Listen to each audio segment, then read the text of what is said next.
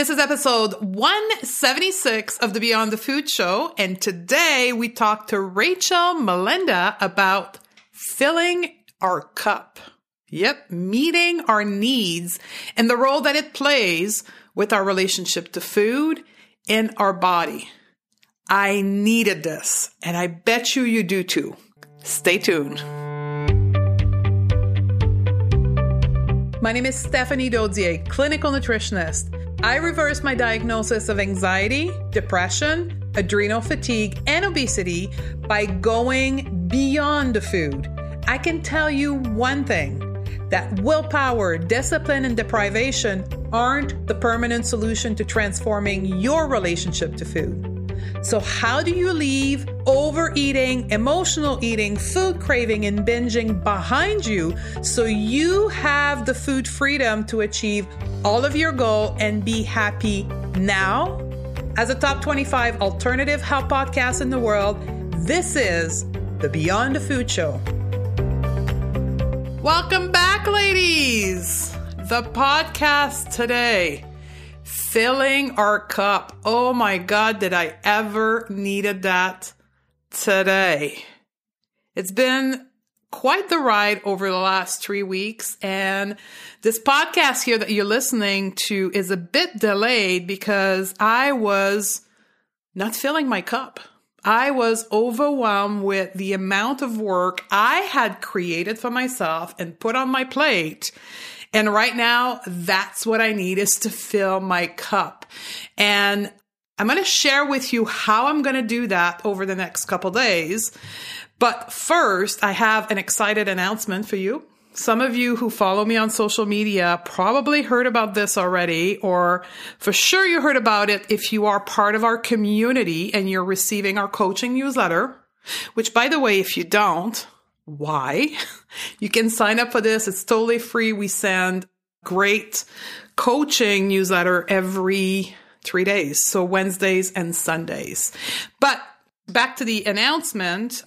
We're about to start something that we haven't done in nearly 2.5 years. Because over the last 2.5 years, I spent my time building a virtual online learning platform, taking my program that I was doing one-to-one and bringing them into a group format to make them more affordable, putting them on the virtual online platform. So I spent 2.5 years behind my computer, which is all great, and it's servicing a lot of women and it's changing life. But I am missing the energy of being face-to-face with you.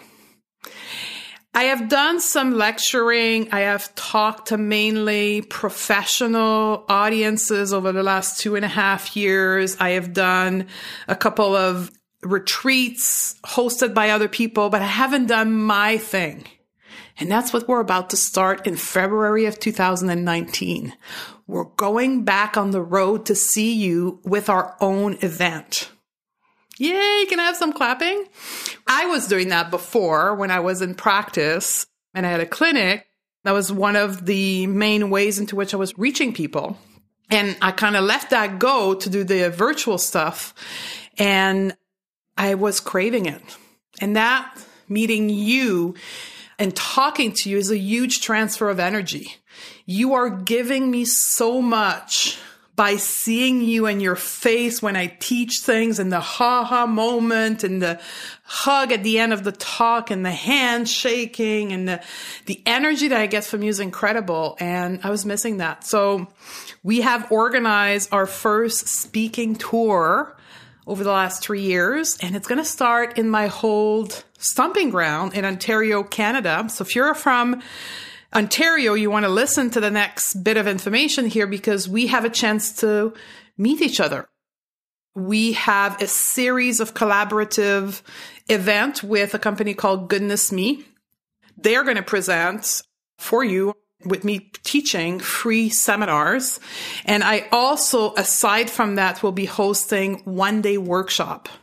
So intense teaching approach where you come in, you spend 6.5 hours with me. I supply lunch, the workbook. All you have to do is come in, and then I teach you on a very specific, narrowed focus topic. And the first two that we're going to do is intuitive eating. So the intuitive eating workshop, very simple term, and then the body acceptance workshop as well. We're going to do them for the first time in Ontario in the month of February 2019, but I'm looking for partners to take that on the road. So if you're not from Ontario and you're still listening to me, thank you. I want to collaborate with you, with someone that you may know locally, or if you know of a conference, or if you know of maybe a wellness clinic or somewhere where I can go and see you, share my passion about going beyond the food and teach and host workshop, we got to connect. So communicate with us at info@stephaniedodier.com, and then we'll collaborate and we'll set up something. My goal is, and I'm going to put it out there, we'll see if it was going to happen or not, but my dream would be to go on the road trip this summer. Literally go on the road trip and have workshops and talks all over Western Canada, all over the United States, and meet thousands of you. So if you are someone who can help me get that happening and manifest my dream, I'd love to hear from you, and that will give us the opportunity to meet each other. So we are now hosting all our live events on our website. So if you are currently from Ontario, you want to come to some of the workshop or the seminars, you can go to stephaniedodier.com/event. When you land on the website, it's right at the top. You can't miss it. And then from there, you can look at the details and also get registered and reserve your seat. So I'm looking forward to seeing all of you and collaborate with potentially some of you and create this massive movement and road trip this summer. But back to the topic at hand about filling my cup. Because I've been putting this secret project together, going back on the road and speaking, I have not taken care of myself as much as I should. I need to fill my cup back. Now, today, Rachel is going to inspire you with some tips around that, and more than self-care and bubble bath. Like, this is way beyond that, what we're going to talk today.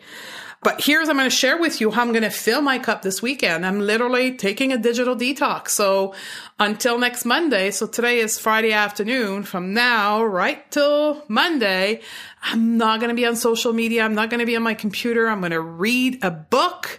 I'm going to meet with some friend. I'm going to sleep. I'm going to get a massage. I'm going to just chillax and fill up my mind with a book that I haven't read in years. It's called The Power of Now from Eckhart Tolle. It's one of the Bible in the world of self-awareness and mindfulness. Highly recommend that you read it if you haven't. And I'm going to reground myself and take care of my whole being. So that's what I'm going to do. But today's Rachel on the podcast. Rachel, by the way, is a colleague of mine. She's a certified holistic nutritionist, and she's also an emotional eating coach. And she works with women just like me who want to heal their relationship to food and their body and breaking free from dieting. And she does that through this concept of filling your cup and taking care of your needs that could show up in urges to eat or urges to shame yourself. So we're going to get through that today. And I want you to stay right to the end, because I'm going to share with you at the end a quick exercise to help you begin your journey in self-awareness and self-care, something that you do every day, multiple times a day. You've no choice to do it, but you could do it from a completely different perspective. So stay tuned until the end of the interview. Ready, ladies? Let's hear from Rachel. Welcome to the show, Rachel. Thank you for having me. This is, as we were saying before, it's been a long time. Like, I feel that I know you, yet it's the first time we talk. Yeah, totally. We were like just chatting for like 20 minutes before this. We're like, maybe we should actually start recording. That's exactly it. So much to catch up. I'm excited to have you on the show, and I'm excited for you to introduce my community to your strategy about emotional eating, which is really about filling your cup, right? hence the podcast name. So everybody, Yeah, shameless plug. the podcast name is Fill Your Cup, but it's a whole philosophy of how you engage with your community, how you engage with your clients and people you work with. So let's start with the beginning. What does that mean, filling your cup? So filling your cup can mean a number of things, but the reason why I came on that name for a podcast, it just has a philosophy for life and working with clients, is because it really comes down to meeting your needs. It comes down to prioritizing self-care, but not just like the bubble baths, the candlelit bubble bath self-care. It's saying no to things that you don't want to do. It's making time for things that you really want to do that fill your happiness cup, right? What I was discovering with working with clients in a one-on-one setting, primarily with emotional eating, is that, what a lot of people don't know is that emotional eating is often born out of people not meeting their needs, right? People not putting themselves first, people not filling their cup. So again, when I came on this whole concept for the Fill Your Cup podcast, I was like, oh yeah, like people just need to start doing this, right? And I could talk about all the various ways that people can go about doing that, whether it is setting boundaries in your life, surrounding yourself with really positive people and having healthy relationships, having like some basic knowledge about what food can make you feel really good. And that can be everything from a kale salad to chocolate, right? And removing the morality and the bad labels that we smack on it. So it can be really a lot of things. Like even when I ask people, like, what does filling your cup mean? I had so many different answers, which was so cool. And I think you are absolutely right. And that's how we met, is that our philosophy are very similar. Beyond the food, filling your cup, it's understanding why we engage with food in the way we do. Exactly. Right? Getting our needs met is essentially what going beyond the food is. It's just a different way of looking at it, but you are expressing it differently. And that's what I'd like to dive into with you today.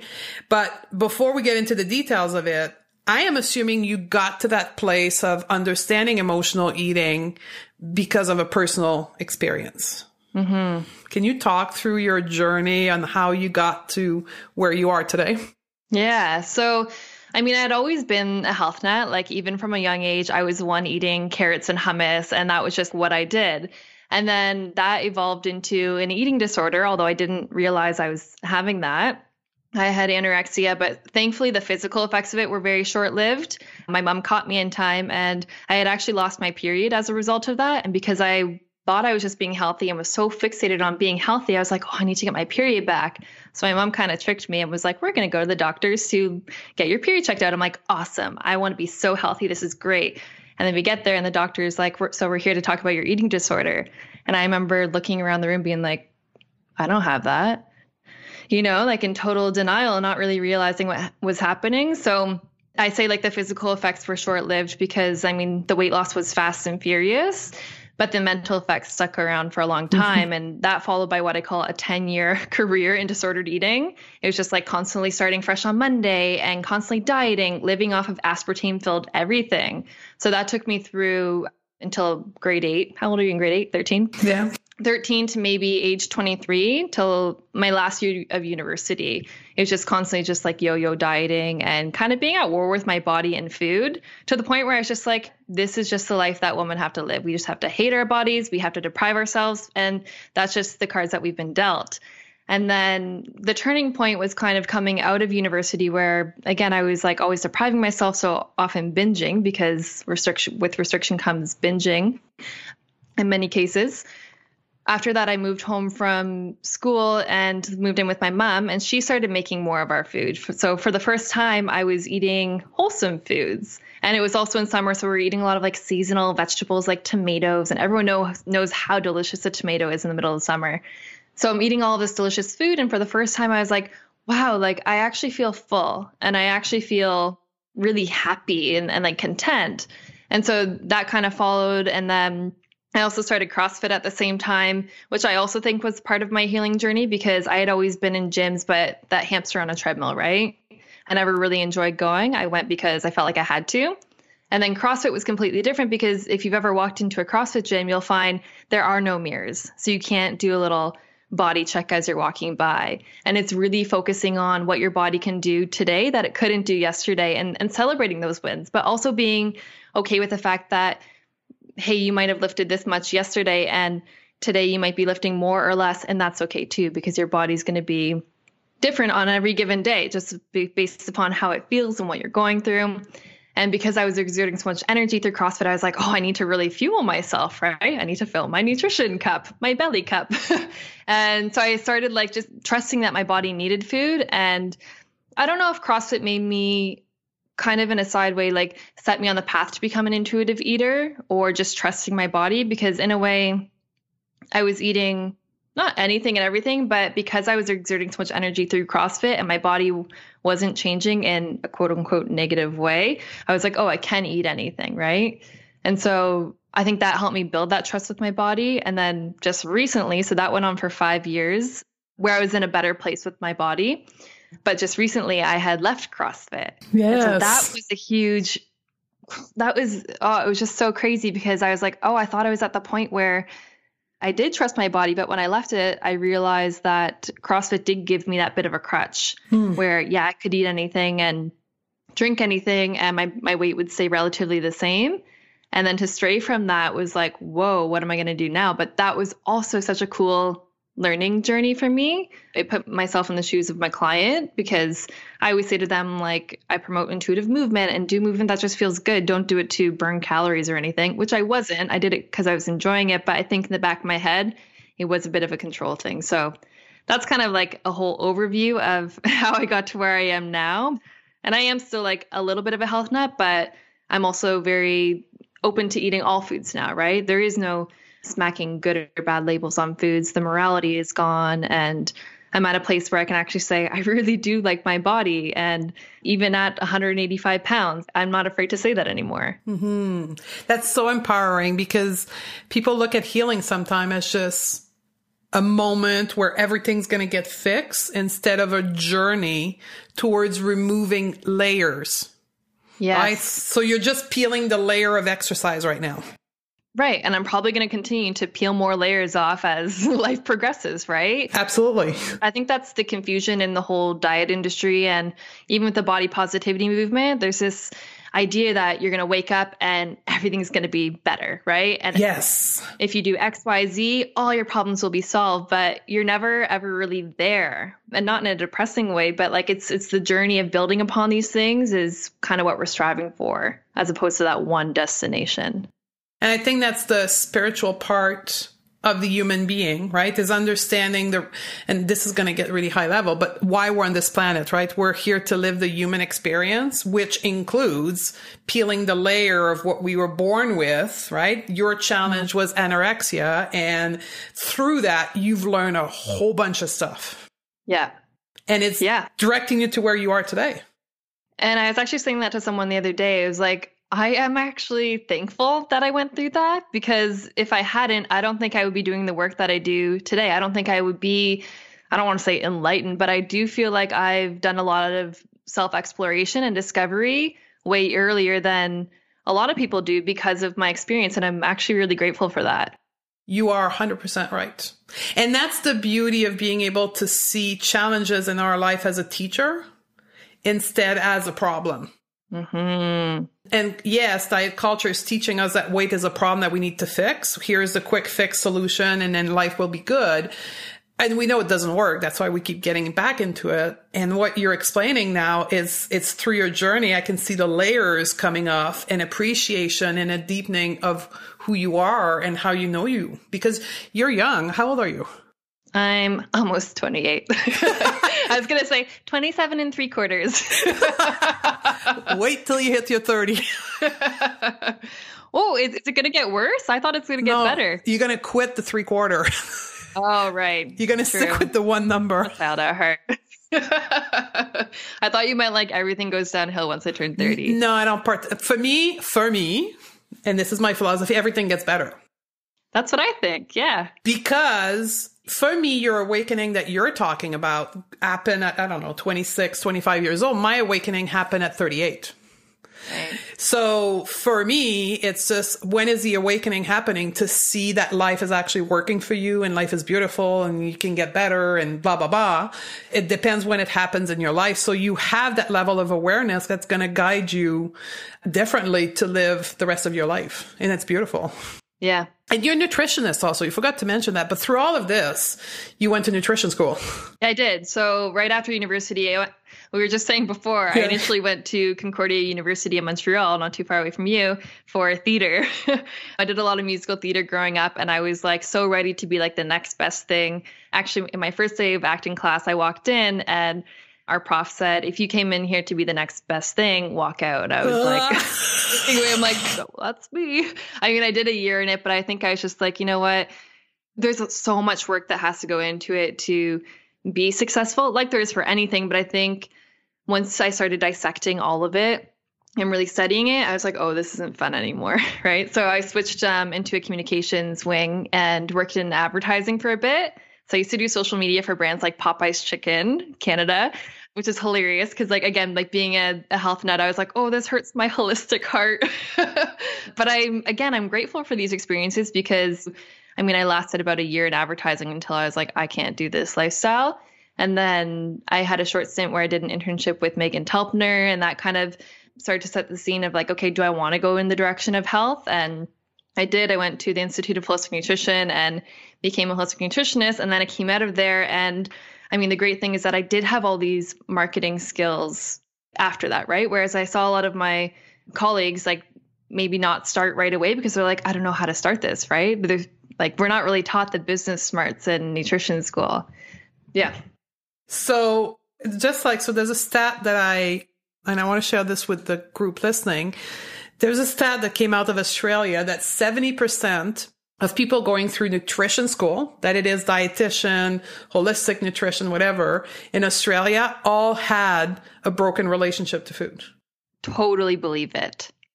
So for people listening that are not, so I have a good proportion of people that are listening that are professional, but for all the other people, know that most of us have a journey into this. Yeah. And we get attracted to this because we think we're going to fix ourselves. Mm-hmm. I don't know about you, but that was my case. I got into this because I was thinking like, I'm so broken and I'm so complicated that I have to go to school to figure it out. Right. Was that the case for you? I think I was in a different headspace when I went to nutrition school, but it didn't bring me as far back into my disordered eating, but it definitely made me crazy. Like I was just talking to my boyfriend, Randy, about this the other day. Like, isn't it great how I can be so chill around food now? Like we're eating barbecue chips on the couch. And I was like, I would have never let this fly before. Yeah. And he's like, yeah, you were really crazy during nutrition school. And I think that was just it. Like I went outside, I was like, everything's a toxin. Everything's going to kill me. And so it's funny that you said that. I think it's so true because most of the people that I work with are nutritionists. There you go. And I was shocked at first. I'm like, why am I working with all these nutritionists? But it's so true. Like it essentially instills and encourages more of a fear around food. Absolutely. Because it puts the deep lens of good or bad. Mm-hmm. Right. And most of what's out there, we are taught to label it as bad. And the thing is, and the coach and the expert listening that are still coaching, trying to change people's food actively, is what you're seeing in people's rebounding is what the reality is for people, because it's not about good or bad, but we're taught that in school, unfortunately. And we go out and say that to people, and then we sell detoxes and whatever the thing is. And we actually make the eating behavior worse with people. Exactly. I don't know when this episode is airing, but I'm actually finding it very hard. We're in January right now, but I'm actually finding it very hard to be on social media. And I follow a lot of nutritionists because a lot of them are my colleagues. And then it's just like detox, cleanse, like everywhere. And I'm like, oh my God. It's too much. It's way too much because it's. Yes. Yeah. I don't even know if I can get into it. I'll get too fired up. Yeah. But for people listening, what you're seeing is because those experts are in the same cycle where you are, where they're labeling everything good or bad, right? So let's talk about filling our cup, and we'll get to food at some point in the discussion and the whole good or bad thing and how you're approaching it. But let's talk about filling our cup beyond food. Like, where do people need to look to fill their cup and meet their needs? I think it really comes down to not your moral compass, but like let's call it your happiness compass. Actually, this was a good example. Someone asked me, I'm actually a very indecisive person. And so when like going between plans, I'm also a people pleaser. That doesn't help. So I had like 2 plans or whatever. And I was like, I feel like I should do this, but I really want to do this. And someone asked me, what would make you the most happy? I'm like, this one.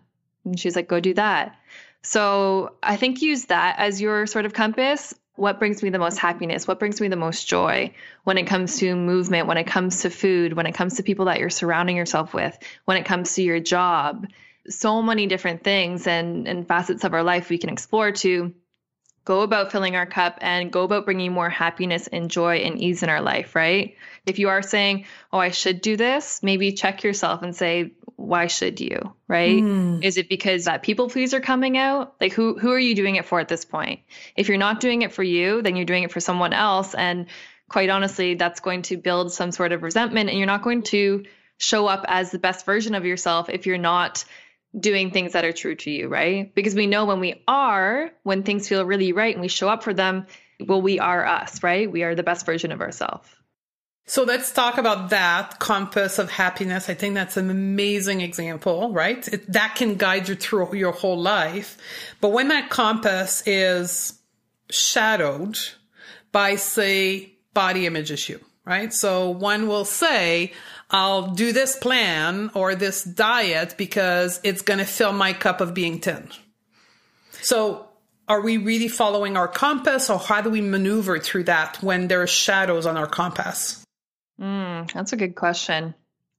I mean, go work with one of us and do all the work, because there's so much, right? Like there's a whole thing that a lot of people don't even recognize, that their body image issues could be hindering them from that. Mm-hmm. So I think it comes down to exploring that first. And I think a big thing too, when it comes to body image, like we might have these goals for weight or for looking a certain way. And what I often get my clients ask themselves is like, okay, what are you actually chasing? Because a lot of my clients will say to me, I just want to be 140 pounds.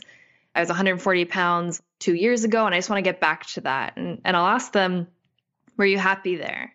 And usually the answer is no. So it's like, okay, so if you weren't happy there, then what exactly are you chasing? Because it's not the number. It's usually something else. It's usually another need or something in your life that isn't being met, right? Mm-hmm. Yeah.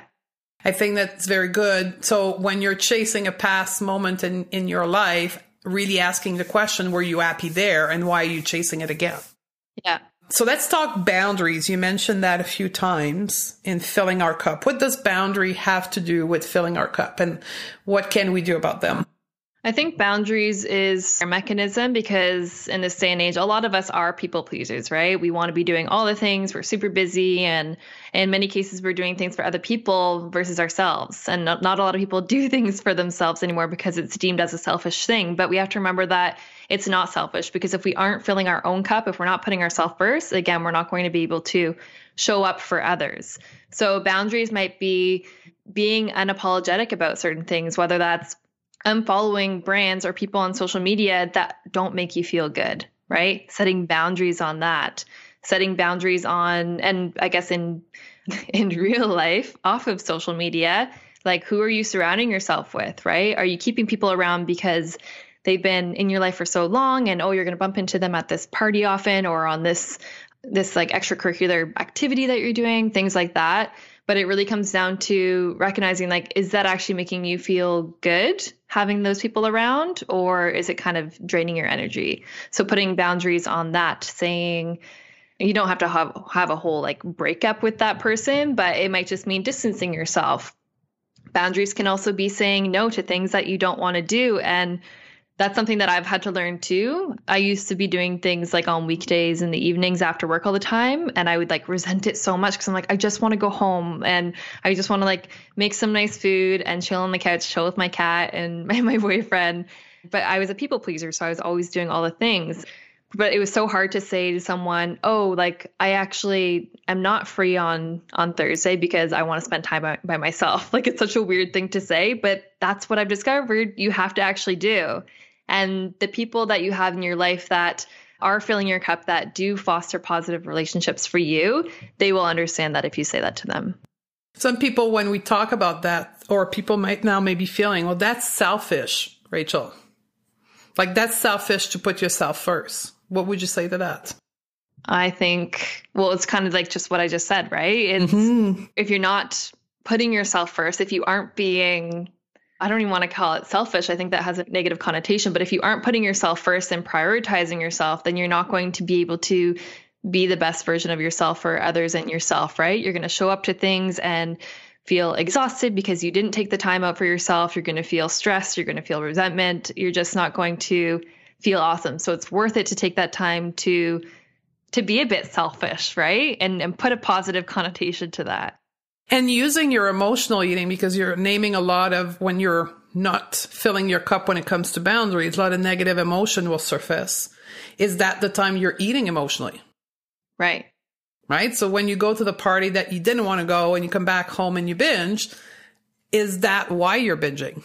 Because you didn't say no in the first place. And in that way, emotional eating can teach us a lot, right? I think, again, emotional eating can have a negative connotation, like, oh, let's kick the emotional eating to the curb. And sure, yeah, maybe that's the goal, but it can also tell us a lot. So if you find that you are turning to food a lot when maybe hunger isn't present and you're doing it as a coping mechanism, I think it can tell us a lot. Like, okay, I did that. So doesn't make me a bad person, but does that mean I am feeling very stressed? Am I burnt out? Did I not carve out that time for me? Right? It can teach us a lot.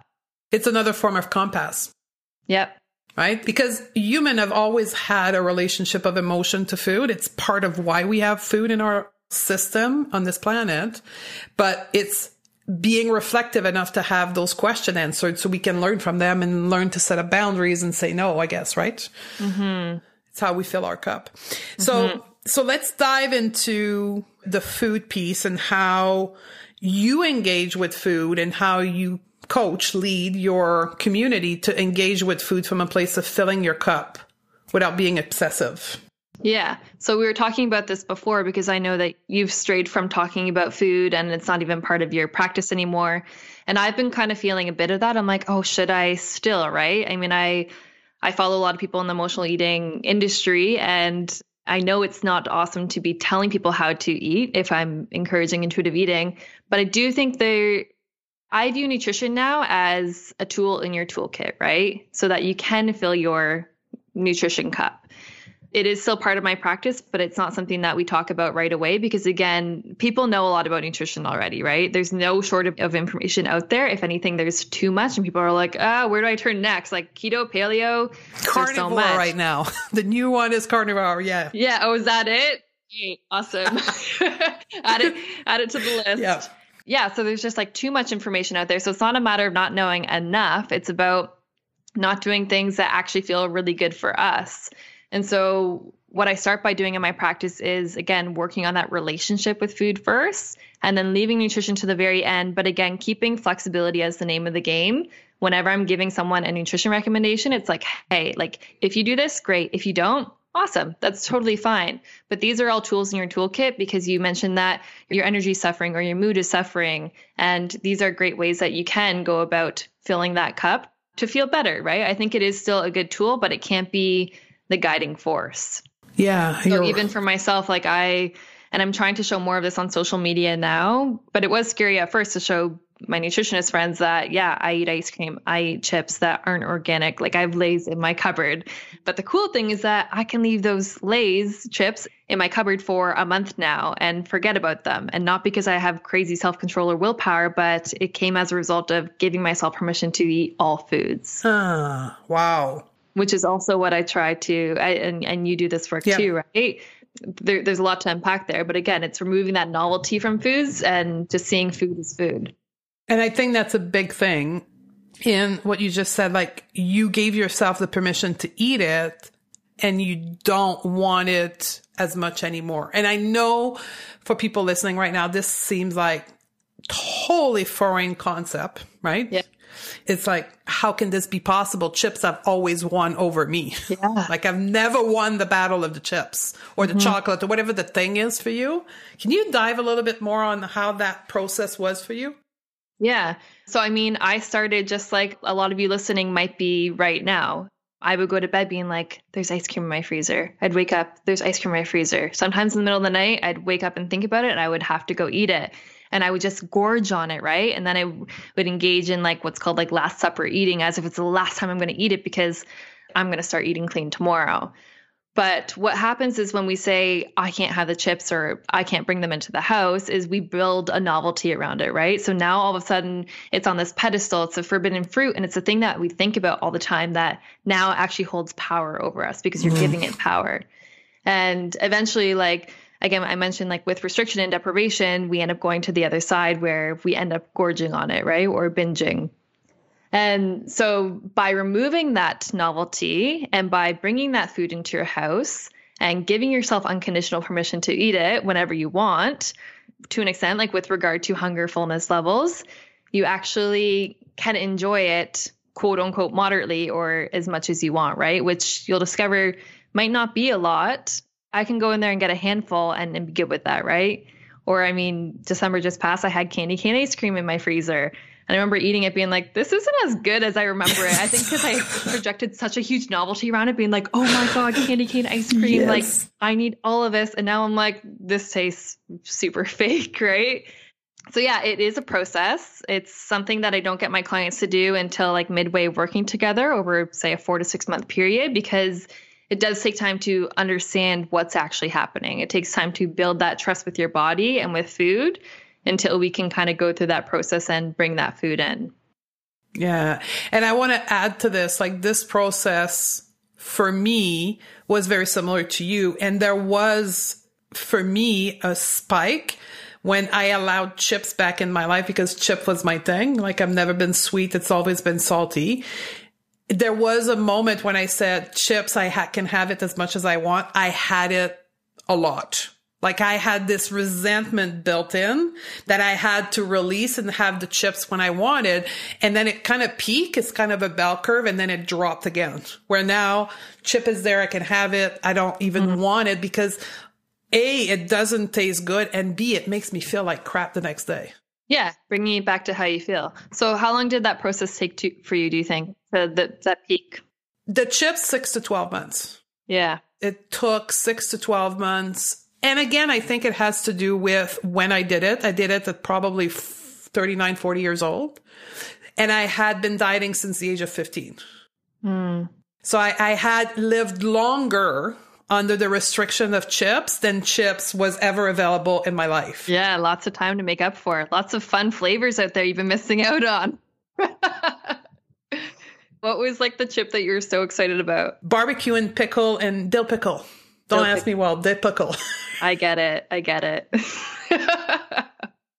So people listening, I think it's a huge learning lesson, and it can work if you're working through the process of really letting go of the chips or the chocolate being the bad thing. And you can become a normal eater, like just have the chip in the cupboard and they stay there forever. Yeah. Which was hard for me at first, as like being a holistic nutritionist, and even when I moved into my first place with my boyfriend, Randy, like I was like, I want to have my pristine cupboards, right? But he would bring in some quote unquote junky food. And I'm like, what is this doing in my kitchen? But like now it's there, and it's not like it's holding power over me. It's not like we're eating those foods all the time because we're there. We still eat how we normally do. And like, sure, we'll have baked beans once in a while because it's there, and it's not a huge deal. What do you make of the concept in regard to food of worthiness around food perfection? So it's a concept that I'm really exploring over the last number of months, in which I see people finding their worth in the world around how perfectly they eat. Yeah, I think that's huge. I think it's an identity for people too. That's something that I discovered, like with working with clients, is that there's a sense of pride, right? When you show up and you are eating, quote unquote, everything, when you're clean eating or and keto or paleo or dairy free or gluten free, like whatever label. When you're doing things as the world expects you to show up as, you're like suddenly approved of, right? But if you go against that, it can be scary, because someone that does allow themselves to eat chips, well, they must not have any self-control, right? Which for someone who struggles with worth issues, that could really mess with them. So there's a question that we all need to ask ourselves when we're starting to play with food again in this process of healing emotional eating is, beyond nutrition, what else am I finding in this way of eating? And if there is any sense of worth around it, then you have to be consciously aware of that and really remove the worth out of the food. And I think for professionals listening, that's huge. Yeah. Because we do take a sense of pride, and we do take a sense of professional pride in having the clean cupboard. That's what prompted me to talk about that. Because like, take a picture of your cupboard. There can't be any bad food in it. Yeah. Yeah. Right. Because you're a professional. Yeah. No, that's a big question. So you're navigating through that right now. Any, I don't want to say tips, but any advice for people? And when that comes up for you, how do you deal with those emotions? Well, I want to talk to the identity piece again about that, because that was something that one of my clients was struggling with, like as she was making the transition from being that health nut, and that's how everyone expected her to show up in the world. And then all of a sudden she was the health nut that enjoyed chips from time to time, right? Yep. And she was actually getting a lot of like backlash from her family and friends being like, well, like, I thought you were a healthy eater. And she's like, I am, but I can enjoy chips when I want. And so I know that was really hard for her. And so again, I had to encourage her to, and this could be a coping strategy to deal with those emotions, is to make boundaries again. Maybe having some sort of affirmation where you aren't letting people's opinions affect you as much by reminding yourself that what they think is no reflection on how you should feel, right? Again, stay in your lane, focus on you. It doesn't matter what people think, because often people's ideas are stemming from diet culture and society doing things as we should. And look at where that's got us, right? Yes. More confused about health and nutrition and our bodies than ever. What is diet culture for you? I know we've been throwing that word around, but what does it mean for you? Diet culture is the projected messaging of like how you should eat, how you should show up, how you should be, right? Right now, well, we're kind of transitioning. Like 10 years, it would have been the goal of like being very thin, whereas now we're seeing the goal of being strong. Strong is the new skinny, right? Which can really shun people or put people aside that are in thinner bodies, right? It's not to say that's a bad thing. It's just those are bodies. And actually at one point, before the whole Fill Your Cup podcast thing, I had this private group called Real Ass Woman, because another little thing I say is eat real ass food, which says like eat as much food that comes from the earth as possible, but like don't stress if you have the chips. So I was like, oh, I'm going to have Real Ass Woman. It stands for raw. It's so great. But then I was like, and I had this whole definition of anyone can be a real ass woman, but I don't like saying anyone is being real, because if you're alive and you're here, you are real, you are showing up.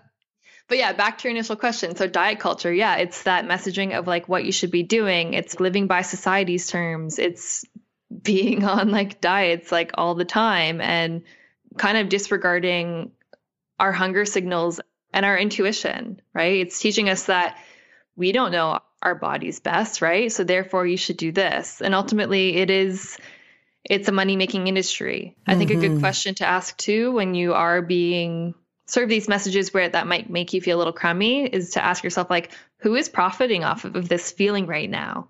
Right? Because that's exactly what they're trying to do. They're trying to remind you that you are not enough. So then you can go pursue this diet or this program or this cleanse. And I think that's important. You just said the word cleanse. So diet culture is also wellness, diet, and lifestyle program in some cases, right? So the whole detox cleanses that we're seeing right now in January is also part of diet culture. And I know this is going to hurt some people when I hear that, but that's the truth. It is the truth. And I felt a bit jerky about what I said earlier about like my nutritionist friends, like putting their detoxes and cleanses everywhere. But it is really hard for me now to see that kind of stuff, knowing the impact that it has on people, right? It really is a short-sighted solution that isn't paving the way for healthy habits. It's just making people feel more stuck. So it's just like, I don't know. I don't want to say everyone should be like us, but no. But it's also that this podcast is not designated for professional, although there's a lot of professional listening, is designated to help the average person navigate through all those messages. Yes. Which this wellness culture, what I'm seeing a lot also is it'll say it's an anti-diet message and we're not going on a diet, but the result of you taking care of your wellness will end up weight loss. right? It's very shady, but you're not pursuing diet. You're not restricting your food, but you're still pursuing the outcome of losing weight. And that is a very slippery slope. Exactly. Yeah. And I try to remind people too, it's not that like we are anti-weight loss. We are anti the primary goal of being weight loss, right? When that's the only thing that you fixate on and you put aside all the other determining factors of health just because you're striving for a weight, that's where my issue is, right? When you're saying a number is more important than your happiness levels, your stress levels, your sleep, it's like, wait a second, like maybe we should be looking at those things first, because if we are meeting all those needs, if we are filling our cup in all those areas, the reality is that our weight is going to find a happy point, and we actually don't have a lot of control over where that might be.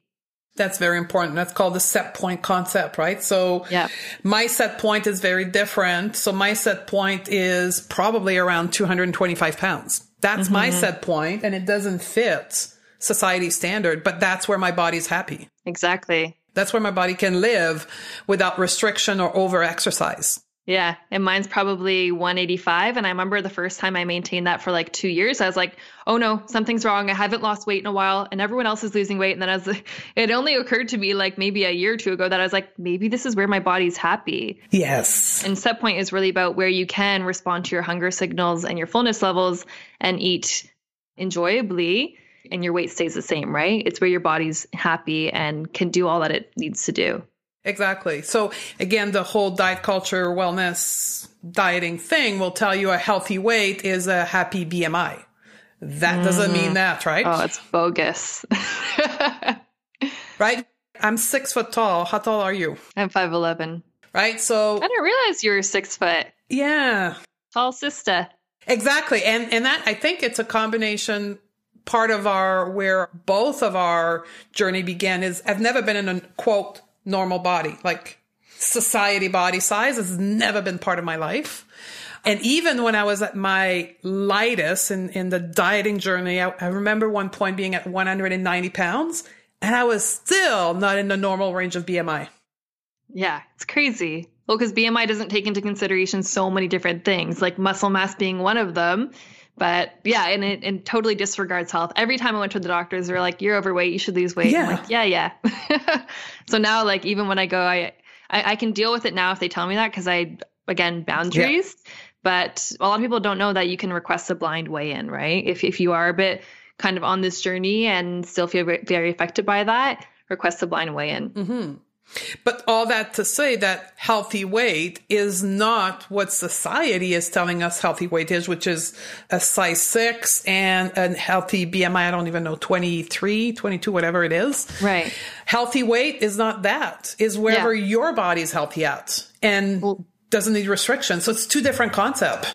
Yeah. Like when I was my lowest, 124 pounds, quote unquote, healthy to society, I had lost my period. My body was shutting down. My hair was thinning. Like I was not in a state of health.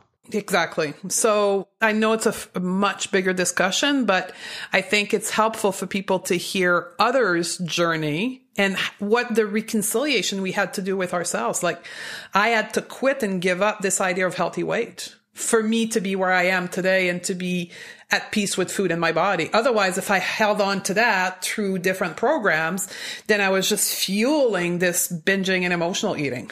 Yeah, exactly. Awesome. So we're running out of time because we're already like maxed out at 40 minutes. Do you keep all your podcasts to 40 minutes? I like that time. Yes. Longer than that is too much for women. If I see one that's like an hour and a half, I'm like, here we go. Or I'll split it into 2 episodes. So I want to keep this one to 1. So where and how can people take the next step with you, Rachel? Mm-hmm. So you can find me on Instagram. I'm quite active over there at Rachel M. Melenda. There's a middle initial there. Also at rachelmmelenda.com. Have lots of resources, recipes, that sort of thing there. And then, of course, my podcast, which you've talked about so much for me today, which is great. Thank you for that. The Fill Your Cup podcast. I think you have to search all those words. It's on iTunes, the iOS app, and on Spotify. You can find me over there. I have a DIY kombucha online course, and we didn't really talk about kombucha, but I used to do kombucha workshops. So now that is an online offering. So you can find more about that on my website. I don't know. Should I give my phone number at this point? I'm just like, yeah. Well, through all of that. Social media. Yeah. Yeah. And then you can learn more about me over there and the one-on-one consultations I offer and whatnot. Perfect. And you work online, right? I do. Okay, awesome. So I would encourage people to go and check out the podcast. For the podcast listener, that's a great neutral podcast to listen to that will carry on the message we're having here into the world of Rachel. Awesome. Thank you very much, Rachel, for having been with us. Thank you so much for having me. Loved it. Isn't she amazing? I love her, and I love her on Instagram as well.